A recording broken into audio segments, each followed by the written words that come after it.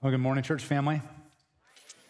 For those of you who have not had the privilege of meeting yet, my name is Cory. I serve as one of the pastors here at PV, and we're so glad that you're here with us here in the worship center, as well as those of you who are joining us online. Special shout out to my family. I have family members watching from Colorado and Wyoming and across the state over in St. Louis. Welcome.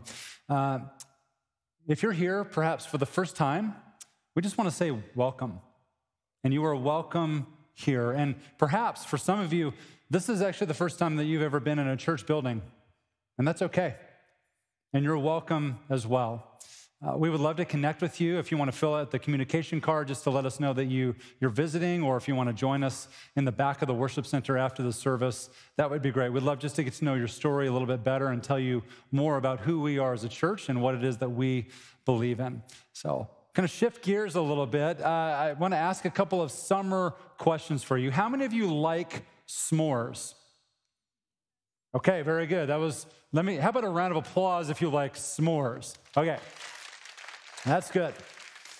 Well, if you like s'mores and you like free s'mores, I've got a deal for you. We've got boxes of s'more kits out in the commons, and this is actually an opportunity for us to use it as a tool for outreach, as a way to invite our neighbors in creatively, and it's also a way for me to avoid having to go to Price Chopper to find where do they keep the marshmallows. I can never find the marshmallows. So we have these s'more kits that are boxed up. It's part of our Neighborhoods to Nations initiative. We had 100 boxes made, and 52 of them are already gone. So you have 48 left. If you go out and they're gone, we'll bring some more back next week. But we're going to be doing this throughout the summer just as a way to encourage and engage our neighborhoods in kind of a fun and simple way. Also, several weeks ago, we did a survey with some middle school students and some high school students, and we're going to report back to you some of the findings about some of the challenges that they are experiencing in their own life. And we are inviting the whole church to come to that, and there's an informational slide here that's going to be popping up on June 18th. It's called Facing Life Challenges from 9 to 11 a.m., and it's what our preteens and our teens are saying right now. This is honest feedback that we want to invite our church back into to have a conversation so that we can have a conversation moving forward and support in the very best ways possible. So speaking of students, I'm going kind of business, super casual today because this is the Summerfest 2022 shirt. We have 280 students and 70 leaders getting ready to go to Summerfest on Tuesday. We are so excited. I get to go down this week. My wife and I are going to go down and just hang out. It's going to be awesome. And they're going to Shepherd of the Ozarks in northern Arkansas. The state of Arkansas will never be the same after we are done with them here in a week. And I do want to invite our entire church family, if you could be in prayer specifically for the hearts and the minds of our students, of our leaders, of the camp staff, of our drivers, everyone involved in this. This is a huge, huge deal also for our staff, that you would give us wisdom as we just want to do everything that we can to invite people into a deeper understanding and a more meaningful relationship with Christ, as this is going to be a Summerfest experience that we hope will be incredible. So we're expecting an amazing experience, and we will report back once we get back on Saturday, okay? All right, we're going to go ahead and get started with our message today. Pastor Merle and Karen, by the way, they're out this weekend. They're enjoying some rest, and so we're grateful that they have the opportunity to do that. And today, I want to share with you, to get started, kind of a story that also has to do with northern Arkansas.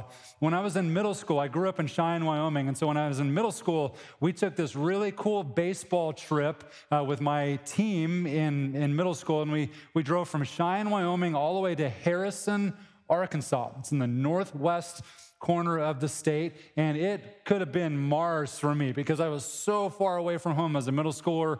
My parents weren't with me, and we stayed in host homes, and I stayed with the Moore family, M-O-O-R-E. You ask me, how do I remember that? Well, they owned a little small sports store called Sports and More. I just remember that. I stayed with the Moores. They were wonderful, and but I was introduced for the first time to what a Midwest all-night thunderstorm was.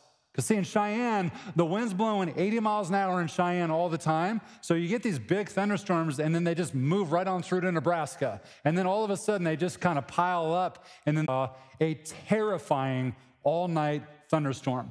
And I didn't know what was going on because every 2 seconds, it was just flashing lightning outside of my window. And so here I was, a 13-year-old in the middle of northern Arkansas, away from my family, and the house is literally shaking every couple of seconds because of the intensity of this storm. And we survived the evening. We got through the night. The baseball fields the next day were completely flooded, but we got through that as well. And overall, it was a great trip. But the one thing I remember, the emotion that I took away from that is just this feeling of helplessness, this feeling of being shook in this storm. And so maybe today, that's what you're feeling, a thunderstorm that you're worried about right now. But maybe there are storms of life that are inside of your soul that every 2 or 3 seconds it emerges and there's lightning that flashes and there's thunder that is rattling and shaking you. So today, my hope and my prayer is that this passage will be one that is of comfort to you. And I know that this passage of Scripture, it's applicable to all of us because I believe that whether or not you are being shaken personally with the storms of life, or perhaps you know somebody that is currently being shook by the storms of life, you can come alongside and share with them. Regardless of those two circumstances, this passage of Scripture will be applicable to you, I believe. So if you have your Bible, I want to encourage you to pull out your Bible, open it up to Hebrews chapter 12 and 13, or if you have like a Bible reading app, go to the book of James. And here is the passage of Scripture that we're going to be out of today.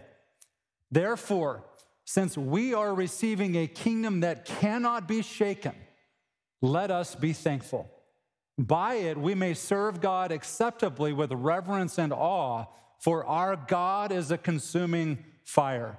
Now, it's fitting, real quickly, it's fitting that we're talking about our God being a consuming fire because today is Pentecost. Pentecost is the 50th day after Easter to signify the Holy Spirit that came down onto the church for the first time, and you can read about that in the book of Acts. But today is the day that we celebrate Pentecost, our God being a consuming fire. And he says, let brotherly love continue. Don't neglect to show hospitality, for by angels as guests without knowing it. Remember those in prison as though you were in prison with them, and the mistreated as though you yourselves were suffering bodily. Marriage is to be honored by all, and the marriage bed kept undefiled, because God will judge the sexually immoral and adulterers. Keep your life free from the love of money. Be satisfied with what you have, for he himself has said, I will never leave you or abandon you. Therefore, we may boldly say, the Lord is my helper, I will not be afraid. What can man do to me? Remember your leaders who have spoken God's word to you as you carefully observe the outcome of their lives, imitate their faith. Jesus Christ is the same yesterday, today, which this sermon was inspired by the song Promises that Chase just sang at the end of the Lord's Supper. The word that kept emerging for me is this word steadfast. And I was thinking about what in our life right now, outside of the hope of Christ, is steadfast? Completely loyal to its followers. I still haven't found the answer because there is nothing else that is steadfast outside of Christ.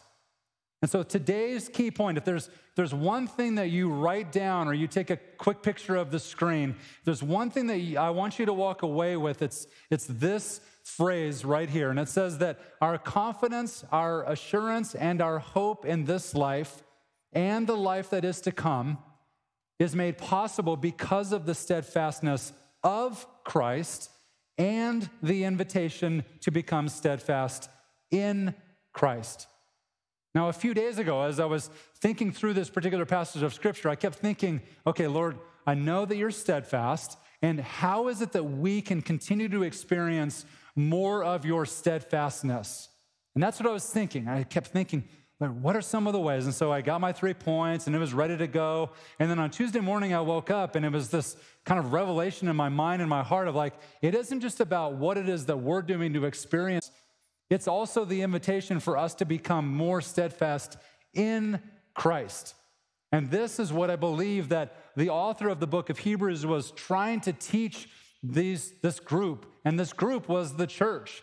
This was the church, and it was written in the mid of the temple. This was a church that was a generation past the resurrection of Christ. So even the author, there's evidence that shows that this author did not have direct contact with Christ, but rather that it was from spoken word, and it was brought to this person who is then exhorting the followers of Christ through the church. So this is a body of believers that the author of Hebrews is writing to, and this is actually not necessarily a letter. It's actually more of a sermon. So if you were to read through it from beginning to end, Hebrews 1 to 13, this is basically a sermon given to the church that these were Christian from persecution.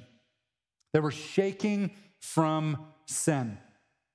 And even more dangerously, they were beginning to drift to their old ways. They were thinking backwards to the comfort of the old covenant, the covenant that they knew of and heard of, the covenant that was their reality before the reality by the cultural storms that they were encountering every day. And they were wavering in and wrestling with the new and better covenant that was found through the promise, through the crucifixion, through the resurrection of Christ. They were feeling threatened because the momentum that they were gaining against them, and this church was in deep need of encouragement and exhortation to endure. I believe that the author is trying to do two things with this letter/sermon to the church. First, he intended to elevate Jesus with every word, and we can see this within the first 3 verses of Hebrews chapter 1, where he says this: long ago, God spoke to our ancestors by the prophets at different times and in different ways. So he's referring and acknowledging to the old ways, the old practices in the old covenant. In these last days, he has spoken to us by his Son. God has appointed him heir of all things and made the universe through him.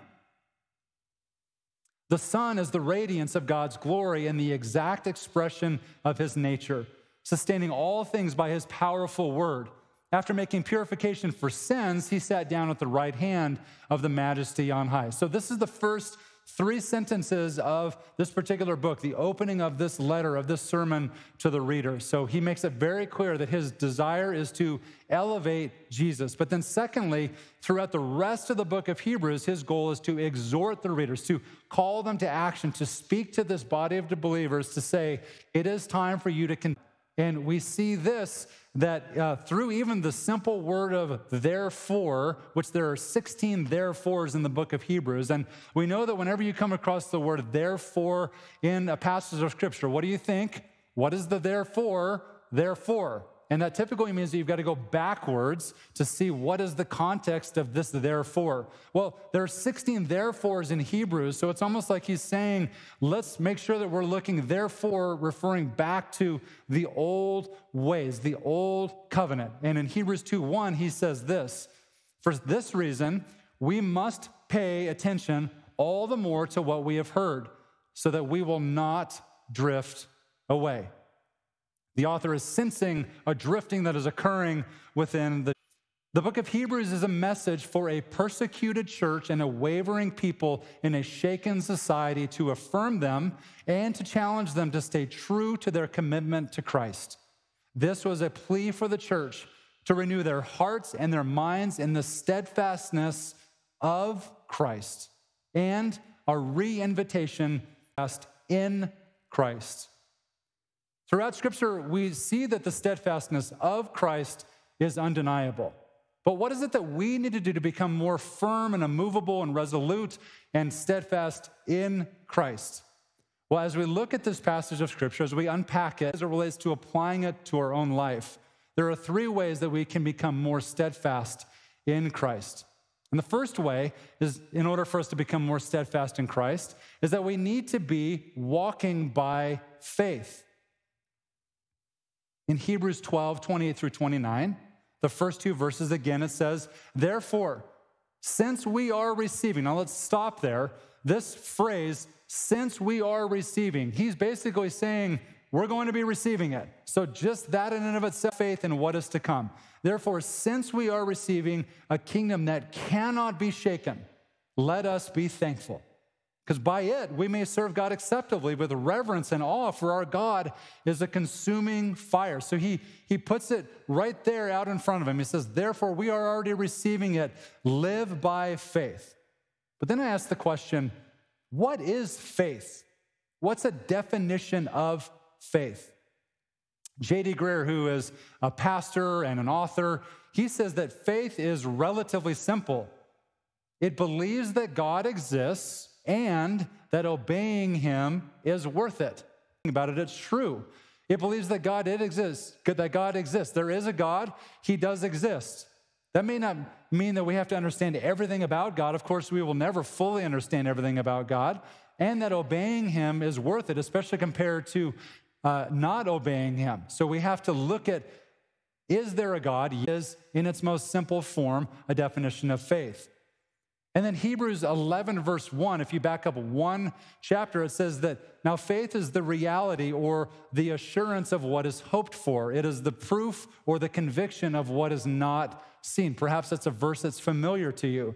And the Greek word there for faith, and what he's saying in this translation of the word hypostasis is that faith is the assurance or the evidence. It's the sediment or the foundation. This is the root of things that are not yet seen, but the assurance of what is to come. Now, another word that can be translated with the word. Now, if you got a FedEx package in your mail tomorrow, and there was something in it, there's a sheet of paper, and on the sheet of paper, you saw that it looked very official. It's got some signatures on it. It's got a border around it. There's like a timestamp up here. And you're looking at this, and as you start to read through it, you realize that it's not a piece of junk mail where they make it look like it's actual handwriting, but you know that a computer did it. Like, it's just junk mail. But this is an actual title deed. And this title deed actually came from a piece of property that now you are the rightful owner of. And you are the rightful owner of this piece of property that is located in like your dream area, the south side of the island of Kauai, in the Poipu area. And if this was a title deed and it said lot and address and all of this is yours. You are now the rightful owner because of an inheritance that you have received from a long-lost uncle or aunt. You are now the rightful owner of this piece of property. Would you investigate this a little bit more, or would you say, you know what, good? No. Well, I would investigate it. In fact, you may want to travel over to Poipu and show up for the handing off of the keys for you, because now you own this title deed. You own this piece of property. This is what the author of Hebrews is talking about. This is the assurance that we have in Christ. Not only the salvation of our sins and the peace in the present, but the hope for our future. We have the title. The title deed has already been established. This is the spiritual ownership that we're invited to take in our relationship with Christ. So it's one thing to understand the definition of faith, but what about the source of faith? Where is the source of our faith? Well, Romans 10:17, Paul says it clearly. He says this, so faith comes from what is heard, and what is heard comes through the message about Christ. And there is one source for the message about Christ. It starts in Genesis 1 and moves all the way through Revelation. This is the message of Christ. So we know what faith is. Now we know where the source of our faith is. It's found in the word that was heard and now is read in the Bible. And then the proof of faith, the author of Hebrews gives us a full hall of faith in Hebrews chapter 11. This is not the Hall of Fame, Cooperstown. This is the Hall of Faith that is found in Hebrews 11. And perhaps you're familiar with this, and I know that you're going to be familiar with some of the names that the author talks about. We're not going to read the whole chapter, but here are some of the names. Abel, Abraham, Sarah, Noah, Isaac, Jacob, Moses, Gideon, Rahab, Samson, David, Samson, Samuel, and many other prophets. And what the author is bringing as he's writing about the faithfulness, the faith-filled lives of these heroes of the faith for this church. So he's acknowledging the heroes of the faith that were a part of the old way, the old covenant, and he's bringing it forward to their new reality after the new covenant had been established. What's so interesting about Hebrews 11 is the last 7 verses. Let's read this here.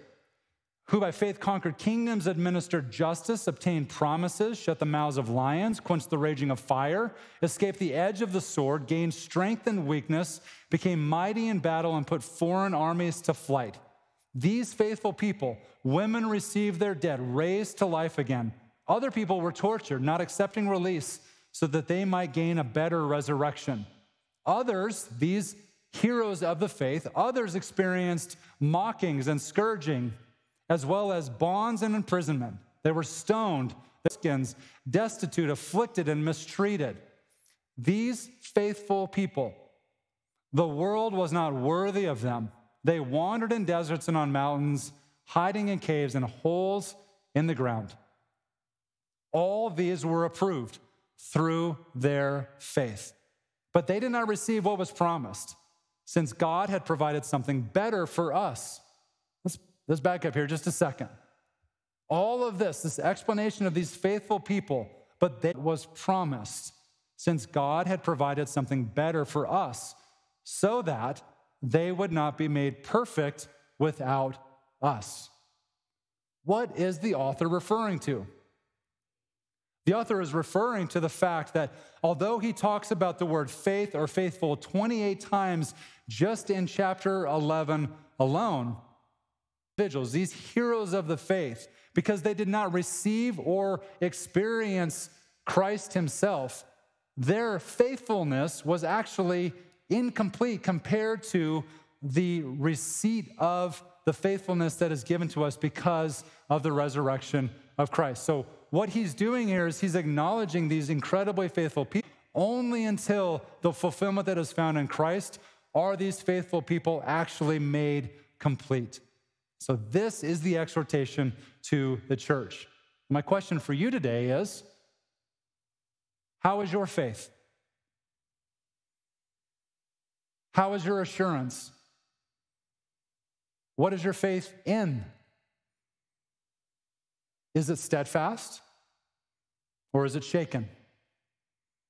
So not only does the writer of Hebrews encourage us to be walking by faith, but he also moves on and he says that we need to surrender to ourself, that is self-centered and self-focused. But we see that surrender is actually the outcome of a deepening of faith. So whatever faith that we have that we can bring to a relationship with God, as a result of that, as a deepening of that faith occurs, that will then result in more self to a life that is faithful. David Platt says this: the life of a Christian is always costly for those who are actually following Christ. So if you don't feel like you're really counting the cost, perhaps it's because maybe you need to be following Christ in just the areas that feel comfortable right now. And this is a challenge for me. This was a sermon that as I was writing it, I realized that the message needed to be heard by me first when I was writing this. This is a very convicting passage of Scripture, and it's intended to be. It's intended to elevate Christ, but also to exhort Christ. We will gain more and more confidence in who we are surrendering our life to. Now, I want to do something here just a little bit differently. I want to read a psalm of surrender to you. Perhaps nowhere more consistently in the Bible is this whole notion of surrender, 50 Psalms, this theme and this notion of surrender. And so I'm going to read this short psalm to you. It's only 8 verses. It's Psalm 121. And what I want you to do, just to kind of engage with you, is I want you to close your eyes and I want you to receive it and think about the words that David is saying here as he is surrendering his life once again to the supremacy of God. Listen to this. I live in the mountains. Where will my help come from? My help comes from the Lord, the maker of heaven and earth. He will not allow your foot to slip. Your protector will not slumber. Indeed, the protector of Israel does not slumber or sleep. The Lord protects you. The Lord is a shelter right by your side. The sun will not strike you by day or the moon by night. The Lord will protect you from all harm. He will protect your life. The Lord will protect your coming and going, both now and forever. And what the author of Hebrews does here in chapter 13 is he brilliantly builds in 5 of what it means to surrender. And these 5 practical steps are verses 1 through 5. And if you read through this, you'll notice that these 5 practical steps, these exhortations to be living a life of more surrender, it's rooted in love. The first 4 are love for one another, and then something else. And you'll hear that here just in a second. So it says this, let brotherly love continue. So first, second, don't neglect to show hospitality, for by doing this, some have welcomed angels as guests without knowing it. Remember those in prison as those you were in prison with them, and the mistreated as though you yourselves were suffering bodily. Now, this isn't just about taking things to someone in prison. This is actually associating yourself with a prisoner, of actually bearing the weight and the burden of their sin that caused them to go to prison. That's what he's talking about here. Third, marriage is to be honored by all and the marriage bed kept undefiled, because God will judge the sexually immoral and adulterers. And then finally, the thing to avoid from a love standpoint is keep your life free from the love of money. So the author gives us these 5 practical steps of what it means to surrender. And as our faith grows in Christ, so too our love will grow for others. But if we aren't willing to surrender, ultimately we're not willing to deepen our faith to be deepened. My encouragement to you is to ask yourself first the question, what is it that you're willing to surrender? And we see from the words of Jesus that a surrendered life is a shared life. He talks about this in the book of Matthew 11:28 through 30.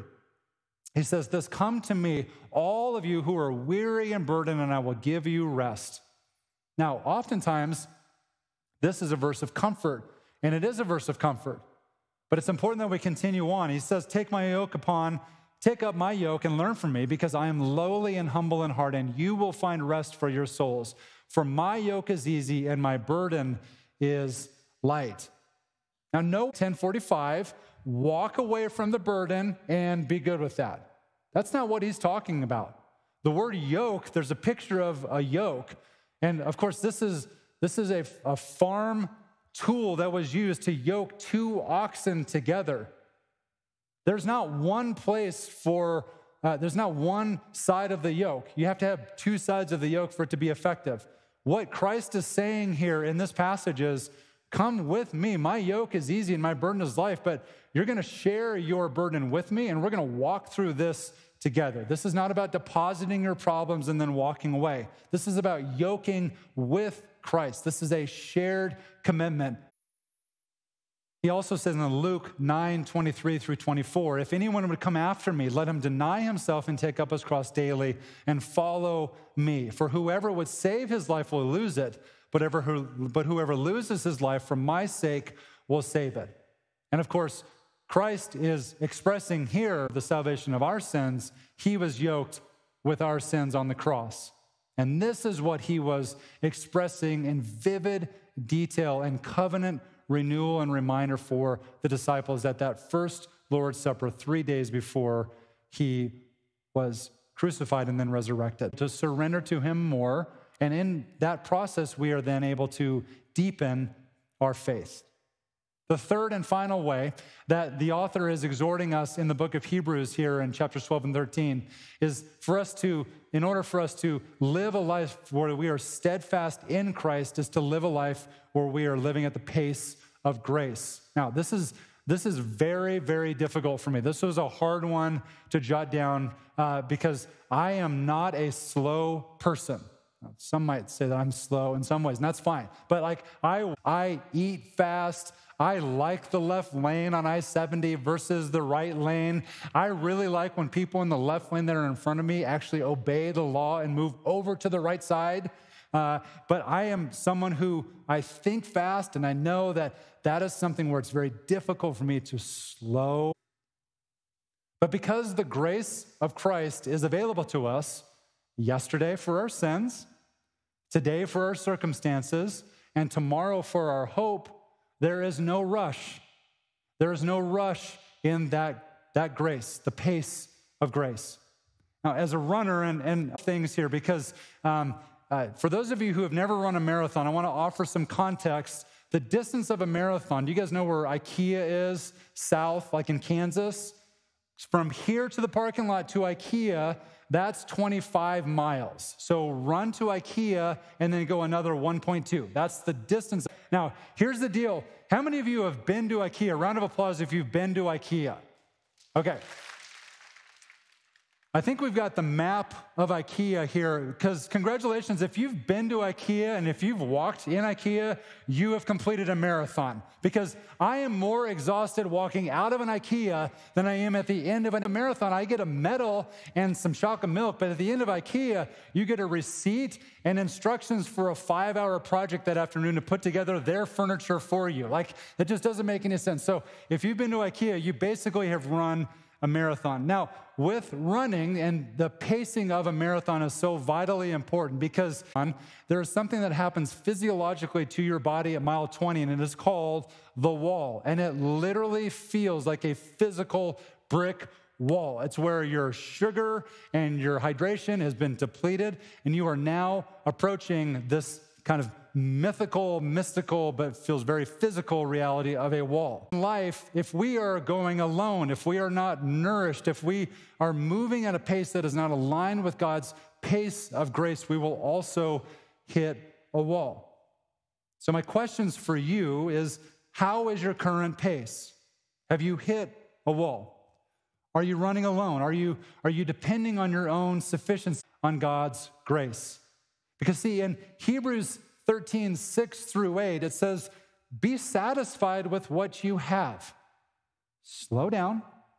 Be satisfied with what you have, for he himself has said, I will never leave you or abandon you. There's no rush there. Therefore, we may boldly say, the Lord is my helper. I will not be afraid. What can man do to me? Remember your leaders who have spoken God's word to you as you carefully observe the outcome of their lives, imitate their faith. And this is the verse. This is the verse that assures God's grace in every phase of our life. Jesus Christ, church, his grace is sufficient because his grace is steadfast. It's immovable. It's the title deed. It's the guarantee of your inheritance. It's steadfast, and it pursues us yesterday, today, and forever. We're going to wrap up our service today in worship. But this is going to be an opportunity for you to sit with a few points and a song that is sung by John and Chase and played along with by Cassidy. They're going to come out here, and there's going to be 3 things up on the screen. I want to encourage you to reflect on which one of these 3 truths is it that you need to walk away with today, knowing fully well that Scripture has guaranteed this. Is it the fact that yesterday his grace covers our sins? Or do you need to be assured that today his grace comforts our hearts? Or do you need to have affirmation that tomorrow his grace confirms our hope?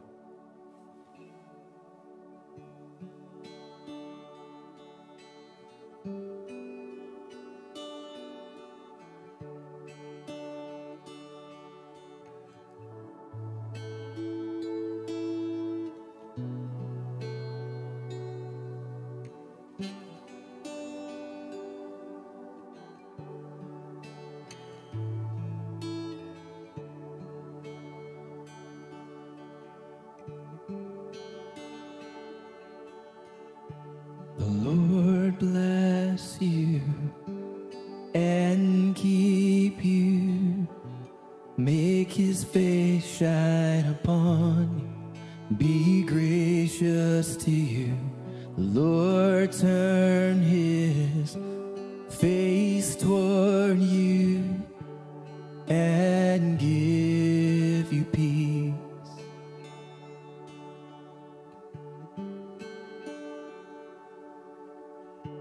The Lord bless you and keep you. Make his face shine upon you and be gracious to you. The Lord turn his face toward you and give you peace.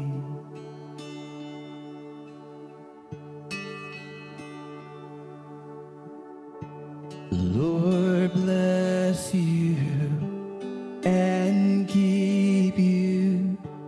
Make his face shine upon you, be gracious to you. The Lord turn his face toward you and give you peace. Amen. Amen. Amen. Amen.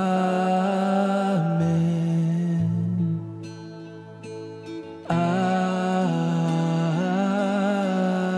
Amen. Amen. Amen. Amen. Amen.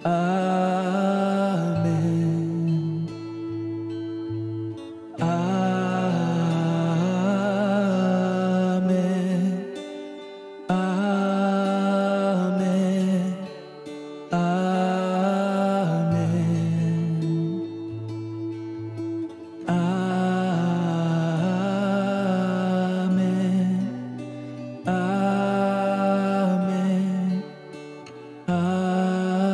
Amen.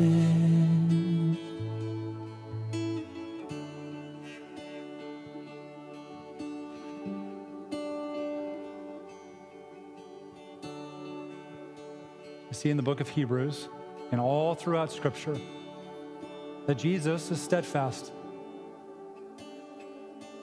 He's steadfast when things are broken. He's steadfast when things are incomplete. He's steadfast when things are chaotic. Steadfast when things are unplanned. When they're hopeless. When they're frantic. When they're splintered. When they're unclear. He's steadfast even when we don't believe it fully. He's steadfast because he loves you. And in that hope, in that love, even when we are not steadfast or experiencing the true steadfastness of his love, we can be assured in Scripture time and time and time again, Jesus is steadfast yesterday, today. As a closing benediction, I want to invite you to stand with me. And this will be our closing passage of Scripture. And it's just a little bit earlier in Hebrews 6. It's right in the middle of the book of Hebrews, this book of elevation of Christ and exhortation to the believers. And he says this: we have this hope as an anchor for the soul, firm and secure. This hope enters the inner sanctuary behind the curtain. Jesus has entered there on our behalf as a forerunner because he has become our hope. And church, go in peace, love one another, live at the pace of grace. You're dismissed.